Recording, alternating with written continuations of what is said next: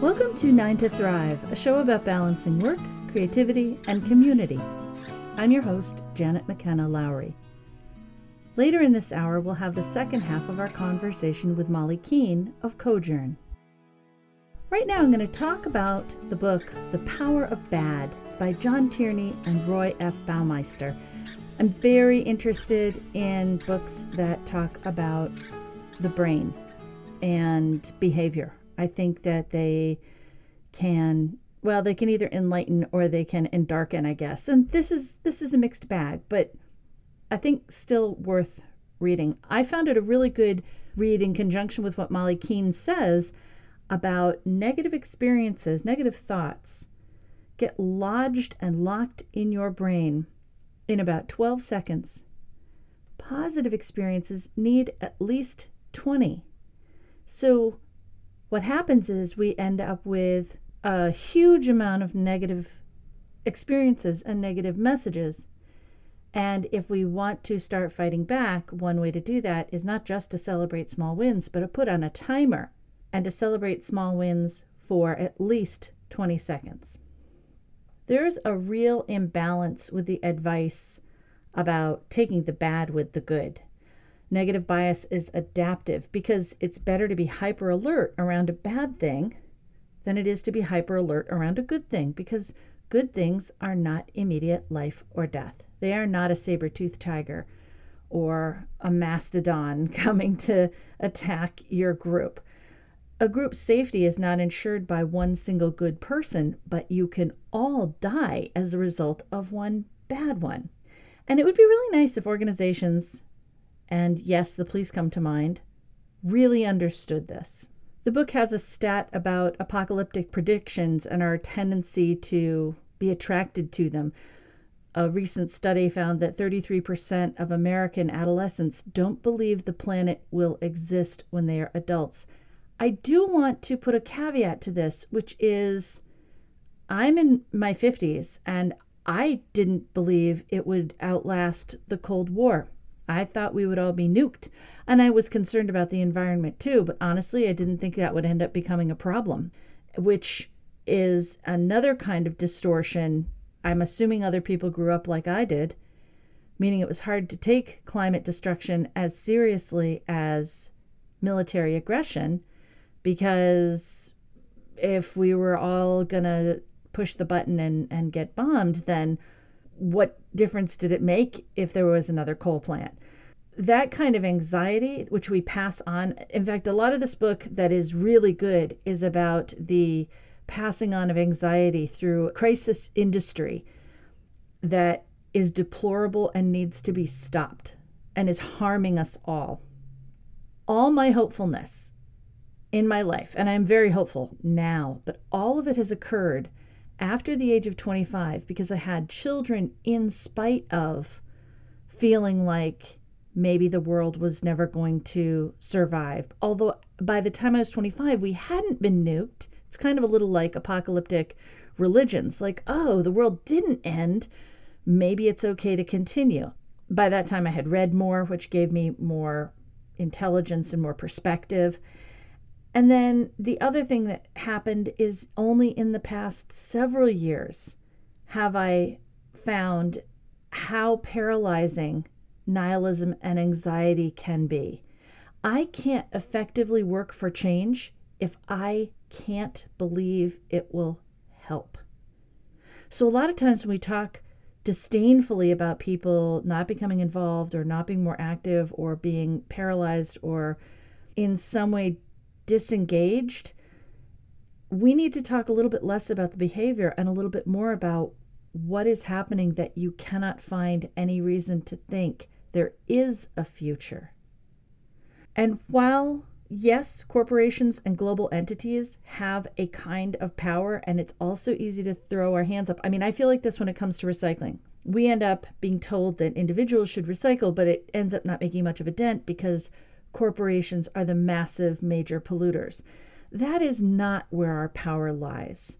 Our power lies in us as social entities, especially if we coordinate. We can be very influential. Availability entrepreneurs And I love this phrase. Those are journalists, activists, academics, lawyers, politicians who capitalize on crisis and on the human tendency to gauge a danger according to how many examples are readily available to our minds. And I know I've covered this with other books about brain biases. So if we know someone who something awful happened to, say a medical malpractice, if we know people who that happened to, we tend to think of it as a bigger danger than something that didn't happen to somebody that we know. We also do this, and I think the journalism piece of this is especially critical. If I watch the local news and I see that the nearest big city, which is a solid 30 miles from where I live, has had a number of shootings, it is informative, and I am very sad for what's going on there, but everything about it is out of my control. My voting is not going to matter to that city. All it does for me here and now is serve to make me feel unsafe and to elevate the dangers that actually don't exist near me, but do exist given the situation in that city. What I could use would be a filter version of that news where it's not about everyone go in and barricade. I don't need to barricade 30 miles away. I do need to be informed about my, state neighbors and the things that are going on. There's two very different kinds of information there. And it's possible that the death of the newspaper has really made this worse. Anyway, what happens that the authors talk about, because fear makes us act politically, they've studied paranoia and overconfidence and how it leads countries into deeply stupid decisions like World War I and Iraq. They're called crises. Hyped threats leading to actions that leave everyone worse off. One of the really interesting things they point out is how, when there have been terrorist incidences, we have seen the video of those actions over and over and over, making us fearful from a long way away from anything we can do, like an out of control fear, and making us also feel powerless. More people die in the bathtub than die in terrorist incidences. But nobody is seeing video of someone dying in a bathroom over and over and over. Now, this is a fairly recent book, but it is pre-COVID, and I have to say one of the most appalling negligences of the last 2 years is how little we see and how little we are faced with the suffering that happens from the pandemic. I understand HIPAA laws, but I also understand that photojournalists need to be out there showing us the consequences. I can look at pictures from the pandemic of 1818, 1819, and I can see the boxes full of coffins just on and on and on as far as the eye can see. We're not seeing that. That's not being covered. For whatever reason, that's not being considered by editors as necessary news. And without that, it's very easy to come in with an agenda that's telling people to not get vaccinated or other judgment calls that undermine people's and public health. Another really interesting example of this is that our streets have become, by every metric, safer and safer and safer over the course of my life.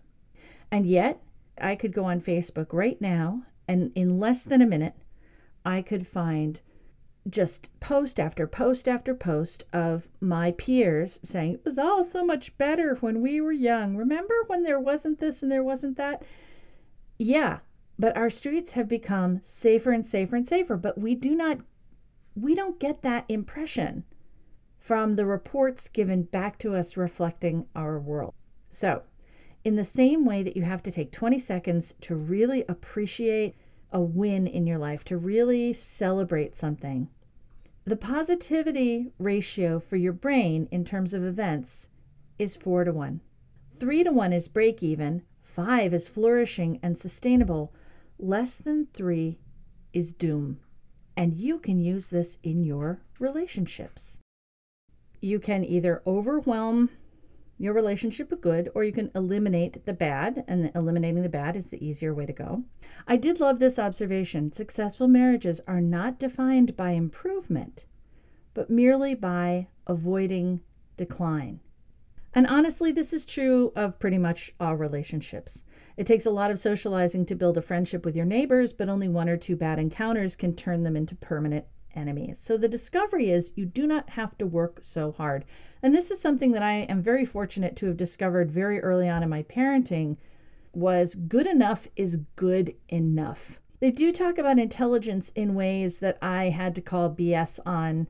The authors made statements about intelligence that is not fixed. It is not, they called it the best understood and most precisely measured psychological trait, and that is so far from the truth that it's ridiculous. But avoiding messing up a kid, just refraining from being violent, refraining from being abusive, refraining from being neglectful, those three things protect a kid's potential more than any amount of Mozart in the womb will. So give yourself a break in all relationships. Then there are a bunch of suggestions. Don't overpromise. Don't expect credit for going the extra mile.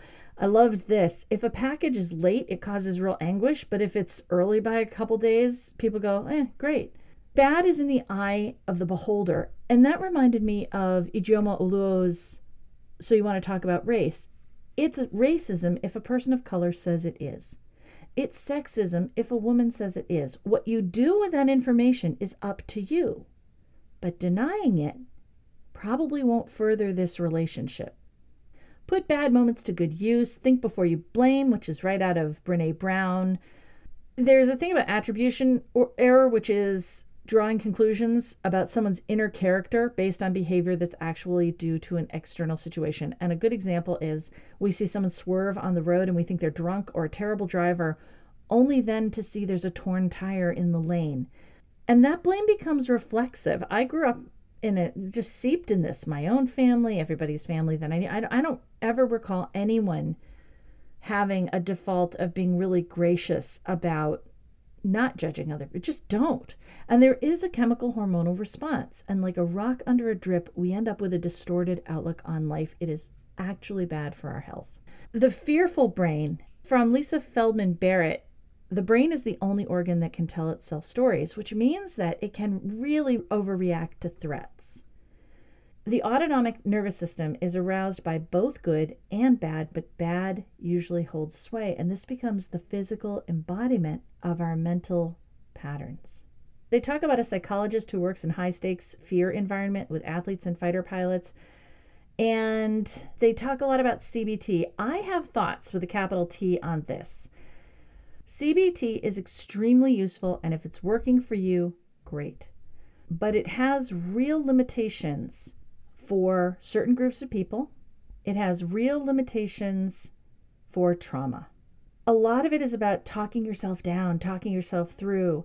There's no mention about the double-edged sword of the survival mechanism that if you have endured abuse, you've been talking yourself down and talking yourself through and repressing the damage things that are doing to you so that you can appear happy, so that you can seem functional, so that you can show up at school the next day without screaming. Talking yourself through to sort of psych yourself out is only going to help if you have the kind of support that you need. And you may need, if you have a background, if you have any kind of disability, if you have mental health issues, if you have sometimes physical health issues, because those often lead to mental stresses, or any kind of trauma, this can be really self-negating for large groups of the population. A big chunk that I thought was super valuable about criticism and appearing professional. They talk about I will call it the crap sandwich, which is where you say something nice, you say something bad, you say something nice. It's honestly, there's a funny bit where they're talking about critics. And they talk about how they have a guy who's from early last century who talks about how you can game the system and make authentic sounding feedback that just makes you look good and the other person look bad. I felt like the authors really accepted the excrement sandwich as a management technique, but it has been pretty well dismantled as being inauthentic and disingenuous. And I did feel like a lot of this advice on how to handle this kind of feedback could have been substituted with manage the work, not the worker. But I do think that getting unremitting negatives is threatening and the response is defensiveness. So noticing the good work of colleagues, noticing the good work of a team, that's all good leadership anyway, is to do servant leadership and put yourself last. I did like the advice, have someone else read your reviews. That's the best advice ever. Next chapter, I think, is a garbage. They talk about heaven and hell, carrot and stick, reward and punishment. Their suggestion is that punishment is more effective, and I believe the entire question is wrong. For one thing, the damage is there. So maybe your kid gets an A from a hyper-competitive tracking, shaming kind of system. Is A the goal? Is that what success is? And I know I can speak from a very privileged position here. I came from a school where most kids expected to go to college. I came from an area that is pretty racially homogenous. I get that. And so I certainly don't want to say that doing well academically does not open up all kinds of advantages to people who may otherwise be disadvantaged. What I'm saying is, like saying that money will solve everything, grades don't solve anything, and I have a real problem if that is how success is defined. Shame takes a huge toll. Equating permissiveness in a school with like racial support isn't true either. And I just felt like they didn't understand how education does work. They were like, well, we all thought it was bad to be super hard on kids, but it turns out that being super easy on kids is bad too. I don't think either of those situations is serving learners. The rules have to be clear. The route to changing the rules has to be clear. I don't agree that pointing out a student's mistakes is punitive. And they seem to think that that's the stick and that there are schools that are collaborative that don't point out kids' mistakes. Everything's super distorted. And the logic, even as they waved a handkerchief, oh, but of course we shouldn't go back to corporal punishment. But the whole chapter is basically an argument for corporal punishment. Here's the thing. Rewards don't work either. Meaningful work, and meaningful is the key word here, that has institutional support and accountability for learners and instructors and administration, that does work. And if you want to know more about this, I'll have a book in the notes called Punished by Rewards by Alfie Kohn. Rewarding kids seems to be like, again, they only have these false dichotomies. You're going to reward them or you're going to punish them. And we used to think punishing doesn't work, but rewarding them doesn't work, so punishing them must work. And I think that's just no. I do think you can use the negative power of bad to erode something that's already been given. So that's the nudge exercises. There's actually a lot of, so the book Nudge, there's a lot of the same kind of brain research that's in both books. And the example in Nudge that I loved, I actually went and saw the author speak once. And he said, imagine I'm giving all of you a $5 bill. Yay. And then told half the room, you have to give that $5 to the other half of the room. Economists would say nothing in this room has changed. But half the room is now feeling really pissed off. And what's funny is that the half that got the extra $5 just goes, oh, nice, I can get another Starbucks. They don't feel half as pleased as the loss side feels pissed off. That's part of this whole brain and cognitive negative bias. Emotions are infectious, and there's a great bit in this, particularly about the workplace, about how negative emotions can infect all workers in a given area. And that's different.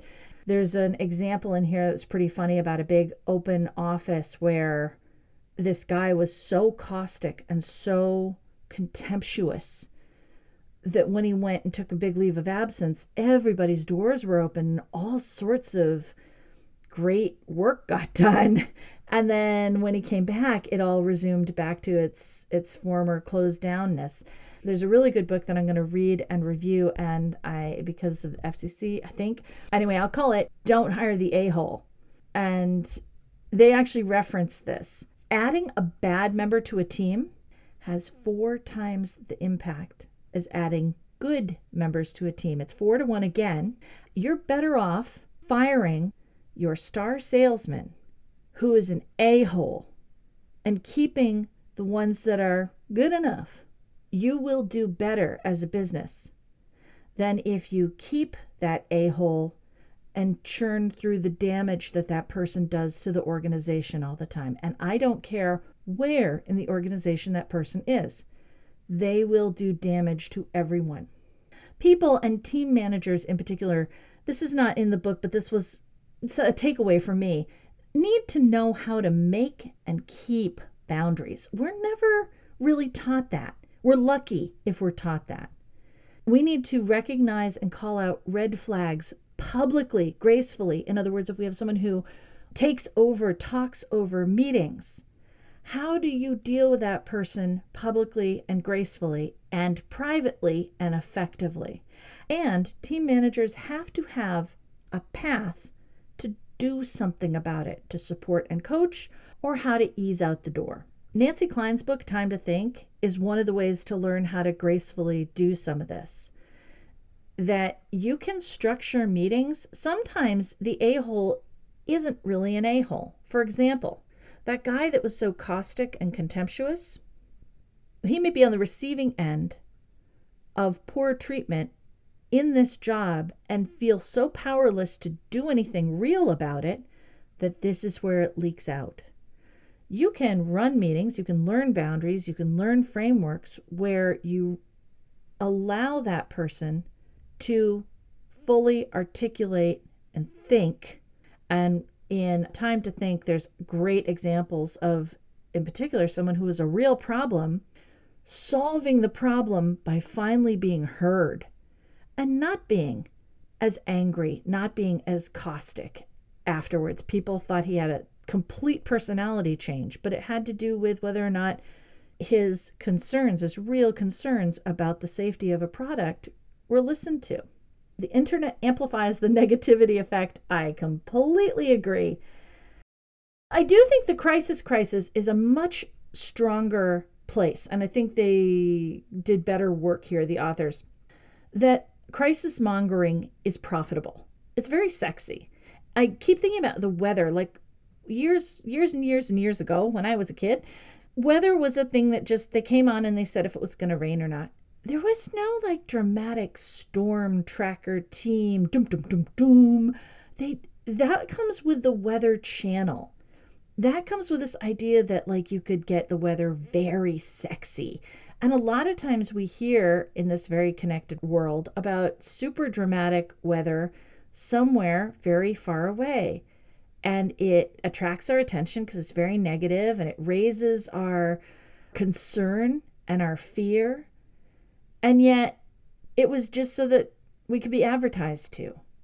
I think if nothing else, this book makes an excellent case for having a better brain diet. Notice your feeds. When you see someone really getting off on the awfulness of the world, when you see particularly if you're looking at a media outlet, mute them or bring them, just look at that stuff less. Just don't desensitize yourself by watching it all the time. It's very easy for it to overcome our regular days. We can use the power of bad for good. We can, just noticing this stuff can help. And I was thinking a lot about this, just knowing how crisis mongers and fear mongers are working and why. And the reason why is for your eyeballs and your attention so that you can be advertised to. You are being trained to come back to the awful stuff, and your brain hooks into it so hard. Because in fact, even online, people are doing way more good things, like the photos of their cats and making groups around shared cultural passions than awful things. But the awful things are marketable. It ends on a note that's really interesting to me as I watch the Republican Party disintegrate. It's from a book called Extraordinary Popular Delusions and the Madness of Crowds, from 1841 by a Scottish journalist, Charles Mackay. Men, it has been well said, think in herds. It will be seen that they go mad in herds, while they only recover their senses slowly and one by one. And I think that's quite true. So overall, it's pretty good, although there's a bit that's really not so great. The information on negativity bias is so essential to our understanding of our brains, though, and the society that we've created, that I still recommend it.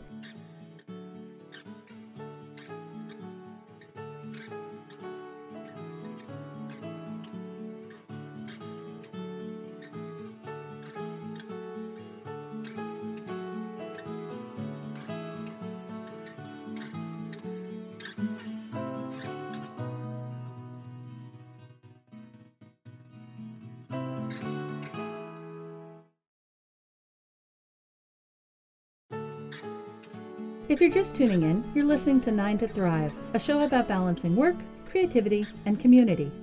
Next up, the second half of our conversation with guest Molly Keene of Cojourn on sharing gentle accountability, making deep connections, and learning from each other.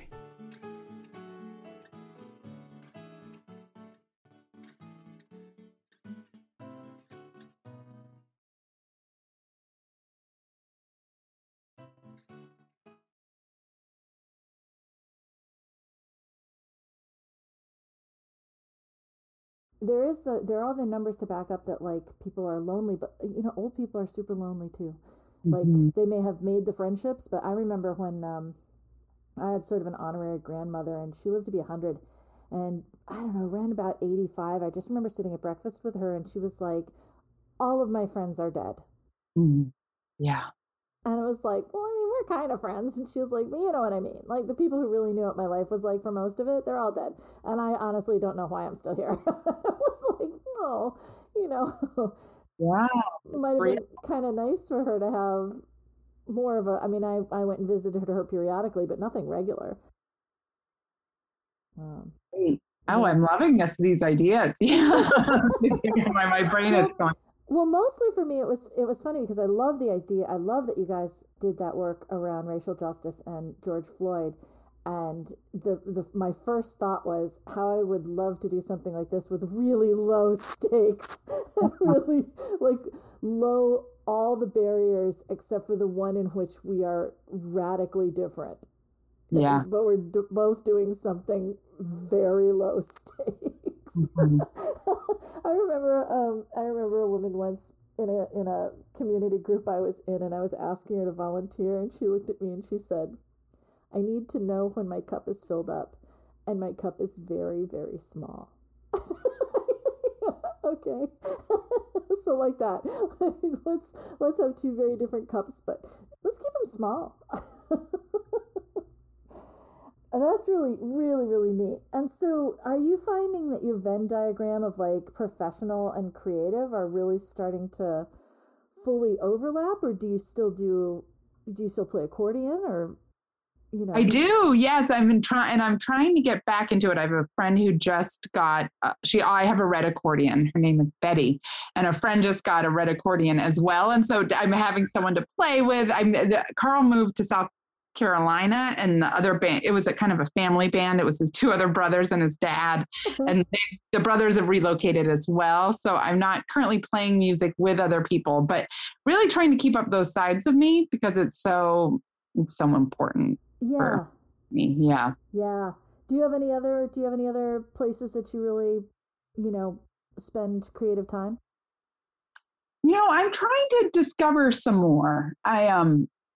It's funny. My mother's cousin just sent me a giant cross. I have pugs, and she sent me this pug cross stitch pattern. And I haven't picked up, done that since I think I was 13. I did it once with my grandmother, and I've started cross stitching, and it is bringing me so much joy. It is so relaxing and methodical. And I love that kind of a distant family member made it for me. That's been really sweet. And, I like to make little creative art pieces around my house sometimes, but the semester's kind of gotten me this year. I haven't made the time for it as much as I would love to. Well, yeah. I mean, there's always going to be stuff involved. What do you wish you had known? I back to the Cojourn project. What do you wish you had known when you started out?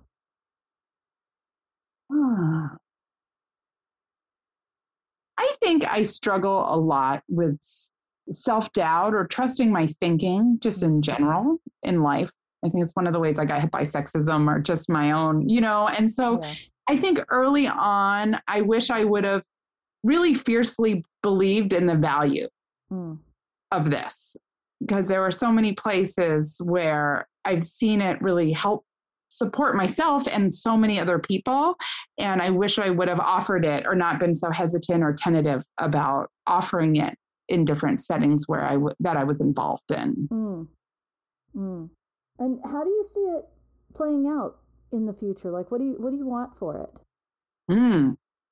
My dream would be to be able to scale it more, and have organizations be able to support folks to get paired up and working toward different goals. And this 12-week cohort that we've been experimenting with, I would love to be able to have so many people doing it that we can have different themes, like a Cojourn for parents where folks do it and then they can come together, or Cojourn for artists, or Cojourn for, whatever, folks who just retired, where folks can both get the connection of their Cojourn partner each week, but then also a community that they, every month or 6 weeks can connect around a specific area.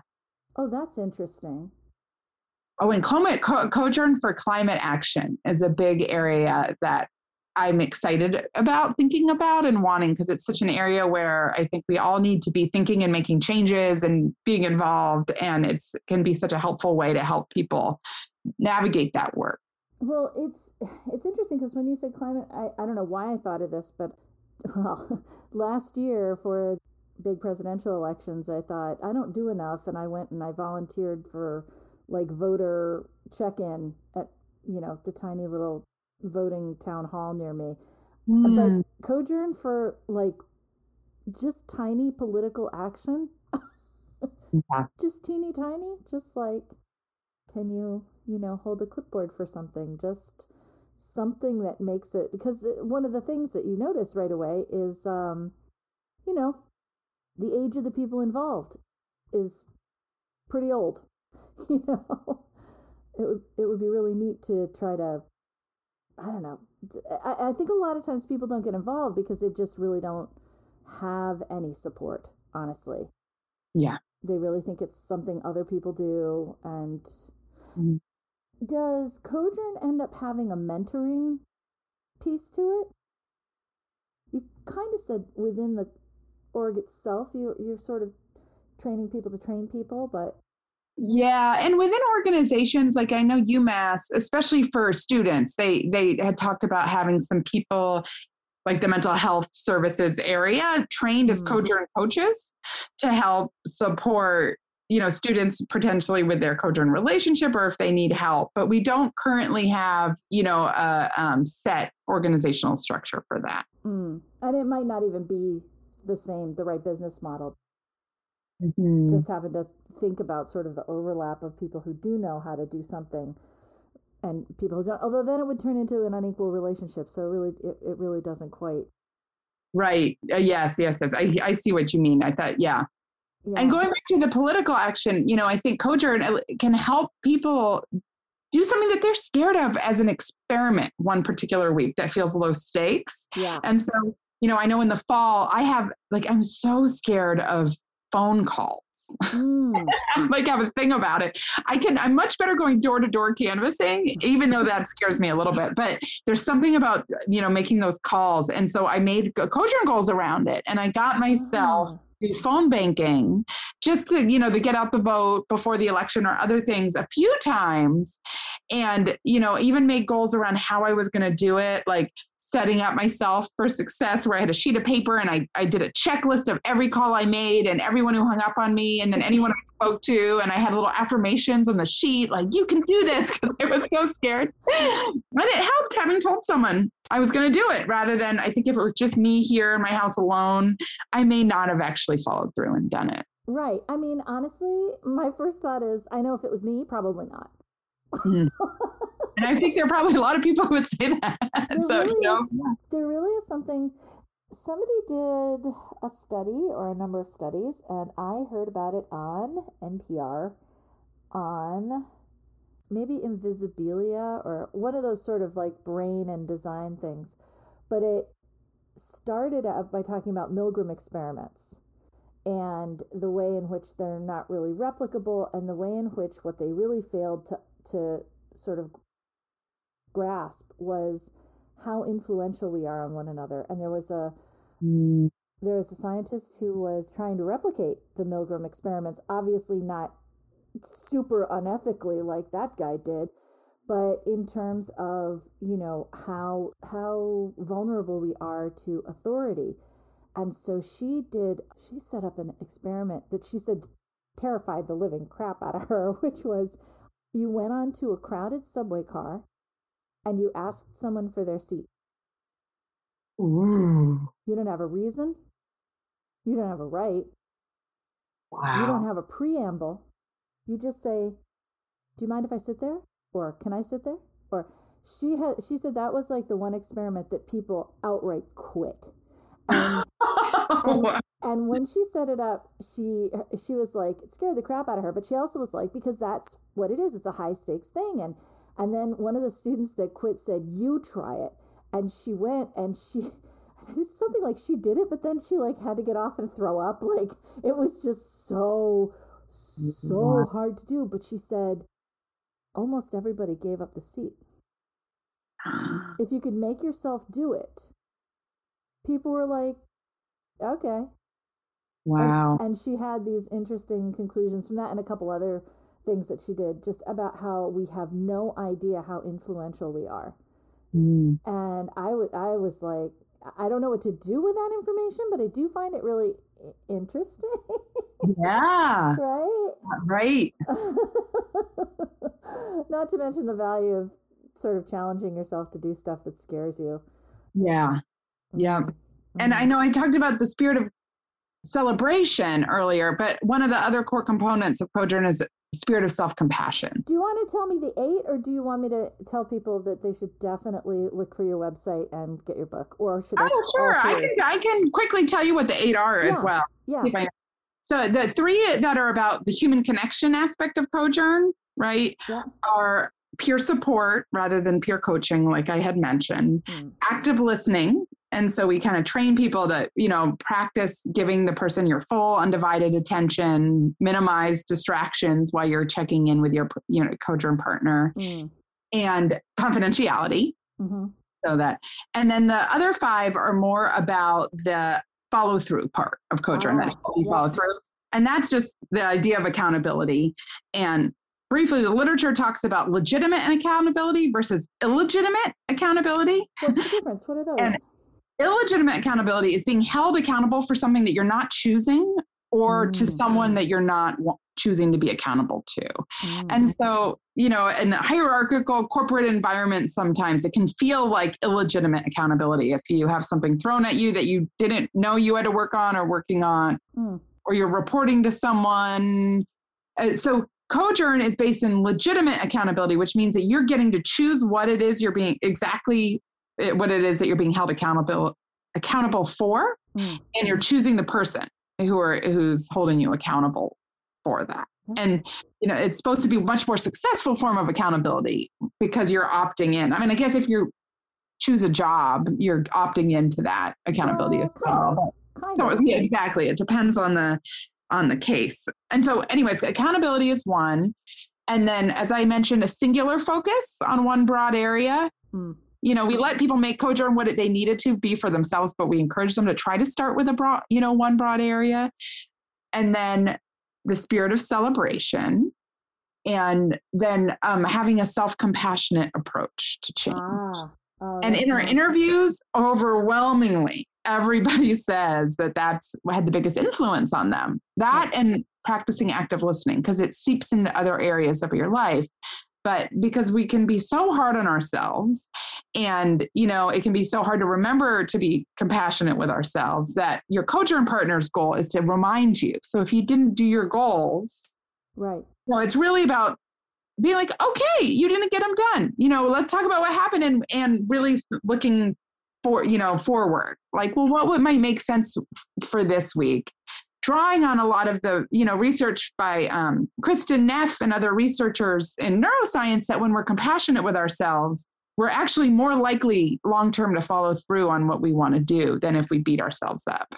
That's hugely important. Actually, it's neat that it's within sort of the main foundations of the framework, because so much about accountability has that that kind of rah-rah motivational coach. You're just just put on your sneakers and get going, just lift that weight. You know what I mean? Like, if I yell at you enough, it'll shame you into doing it, right? And that what will keep you doing it is feeling bad. And that's never borne out really, or at least it is borne out very short term. And then all the research says it doesn't. All the research plus anybody with a gym membership in January knows that it doesn't last beyond the first 4 or 5 weeks. Right. Exactly. Exactly. And in our interviews, people say, this is the first time I haven't felt like I had to lie.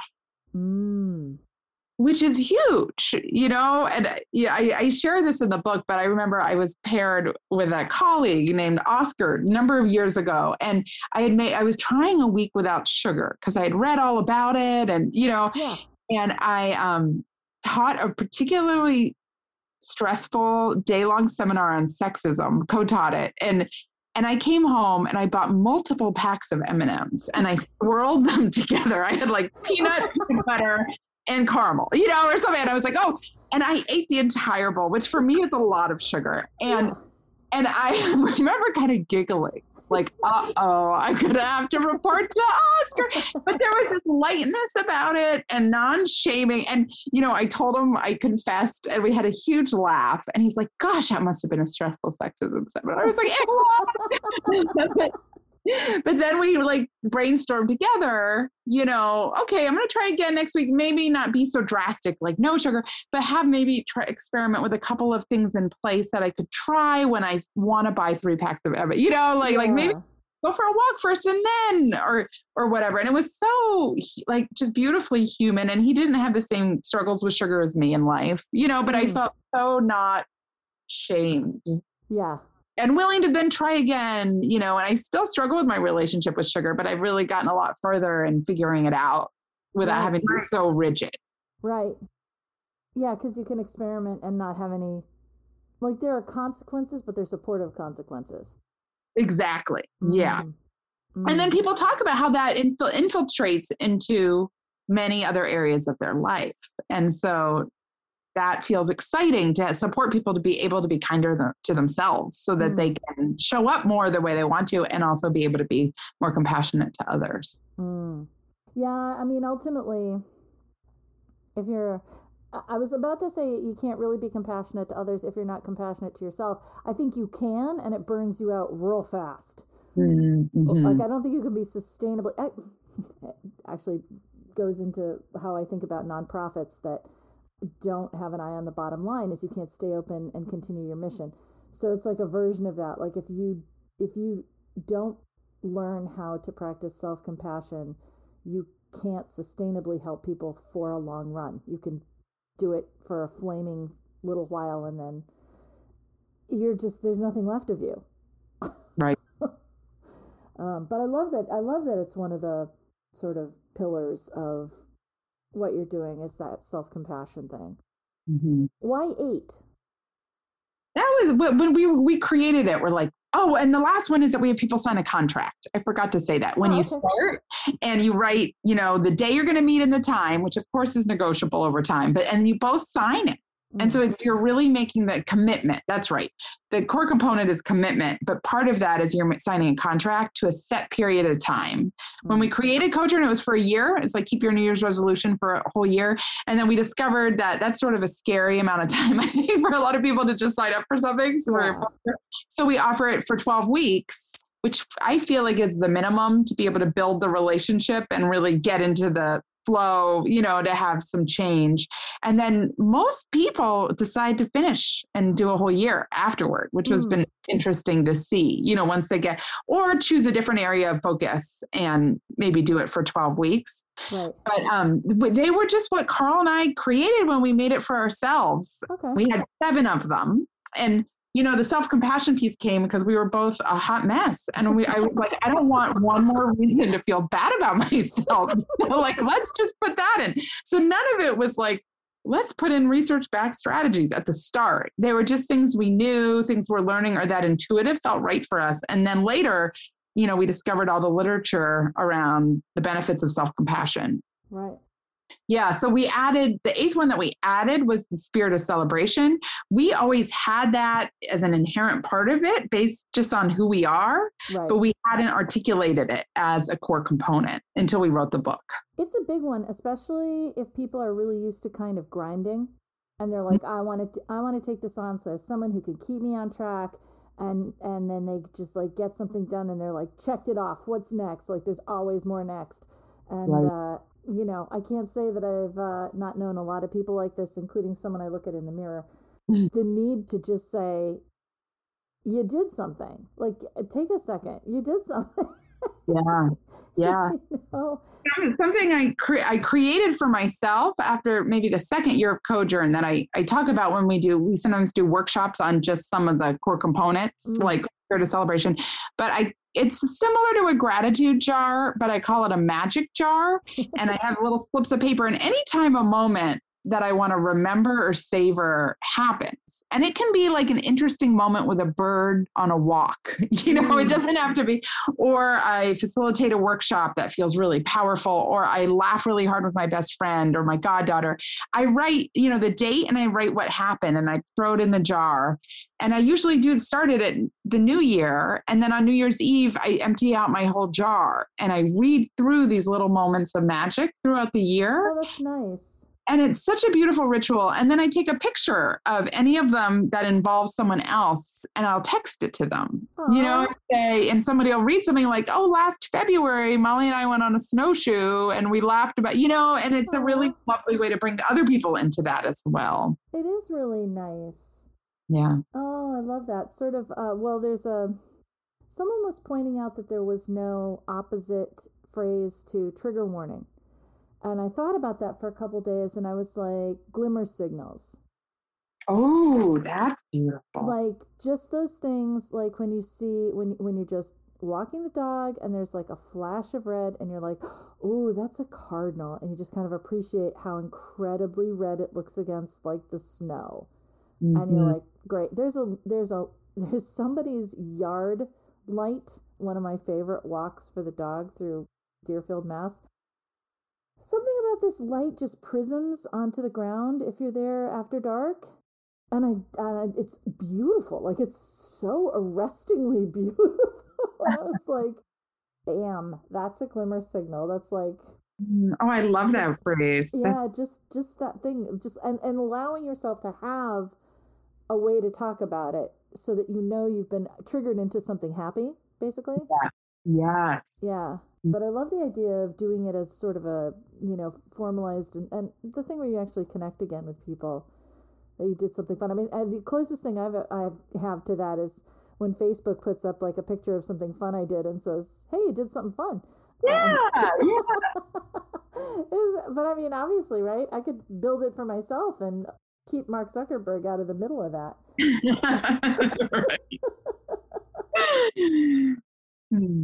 Oh, that's great. And so in many ways, it sounds to me like it's so funny. Sometimes I have these 3 things, right? Work, community, and creativity. And one of the reasons for that is and it's funny because you mentioned Eisenberg before. So I got an MBA a couple years ago in Dublin, Ireland. I went to Trinity College. And there's a huge emphasis on asking everybody what they do.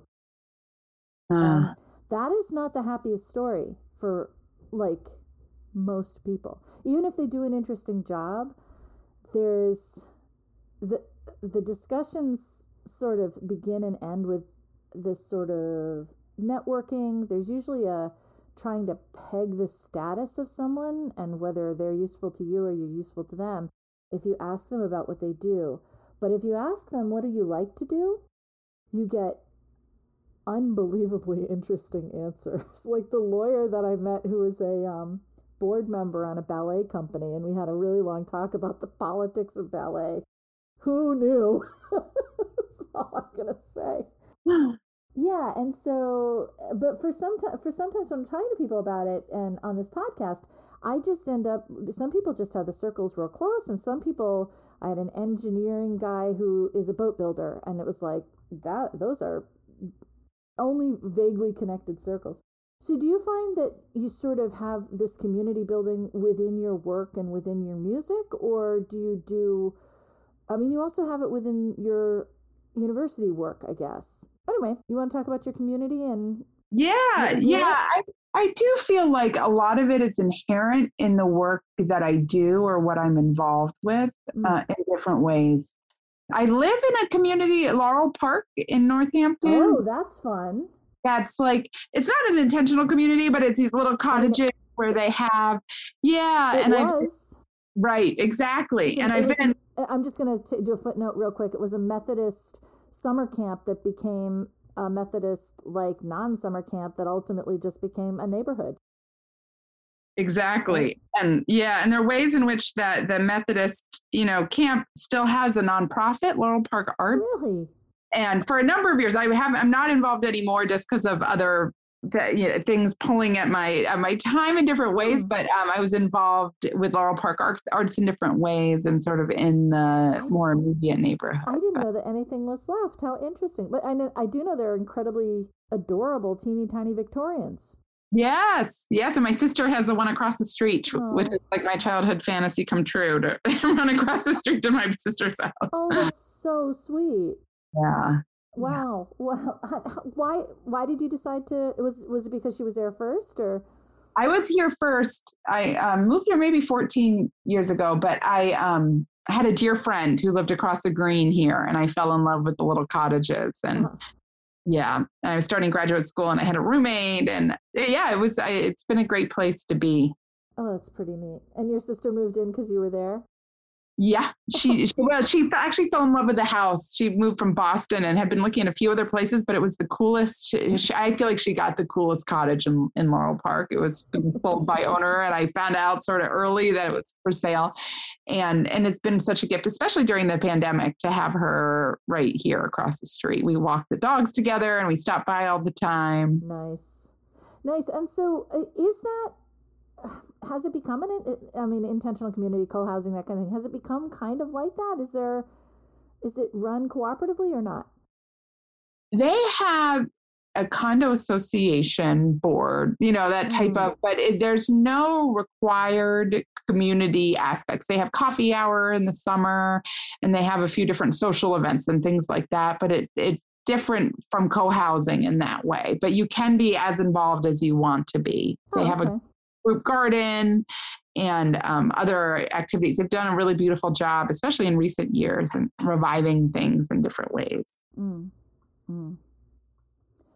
Well, so if you had, a winning lottery ticket, $1 million tomorrow, what would you do next?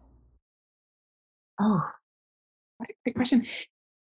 To be perfectly honest, I don't think it would be that much different from what I am doing, which feels exciting to say. Yeah. I would keep teaching part-time at the college because I love doing that so much, and keep building Cojourn. But I think what I would do is put money toward helping us figure out how to get the word out, how to improve the business, how to get all of our materials, in video form so that we can share it with more people.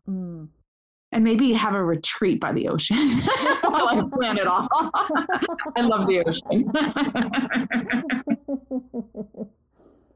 Like an internal retreat, like a board retreat kind of a thing, or like everybody or who maybe, does this retreat. or just me. Either. I would love that. A student asked me that question recently in class. They were taking turns doing the get to know you round questions. And it was like, what is your dream job? And I really was able to say, I feel like I have it right now. Nice. Which feels exciting. It is. To be in that place. It's exciting to hear it. Yeah. Yeah. Well, thank you so much. What is your website? Oh, it's www.cojourn.org, and it's COJOURN. Nice name for it too. I've thought a lot about it since first talking to you. It's a great name. Oh, thank you. Yeah, it's got a lot of nice little layers to it, and I give credit. My cousin's husband, we used to be called something different. And he said, oh, you have to change the name. And we were brainstorming. He came up with Cojourn. Yeah. I have helped several places and clients figure out names. And there's a book called Don't Call It That we often use. Oh, I'm very sensitized to things that I'm like, ooh. Yeah. Well, we were before called the Co-Accountant Project, sort of like accountability, and everyone thought we were an accounting firm. Yeah, and so it really didn't work. That's definitely a Don't Call It That. Yeah. It's not terrible, but it's not quite right. Yeah, no, it's pretty terrible. The tagline is "Stay the path with Together Help." So we always like to talk about the individualistic self-help, and then we're really about the together help. So that's honestly, and I know it's kind of a footnote because we're sort of coming into the end of the hour, but that is one of the things that I'm very heartened to see. It's very, very easy to find stuff that's like self-help, just bootstrap it. And I don't think that's nearly as sustainable or satisfying or fun. Yeah. Right? Yeah. It's back to that sort of bowling alone. Exactly. And we get to back each other and see each other's humanity. And there's so much value in that. Yeah. This has been so much fun. Thanks for sharing all this. I really love to learn about it. Oh, yes. It's such a joy to be with you. Thank you.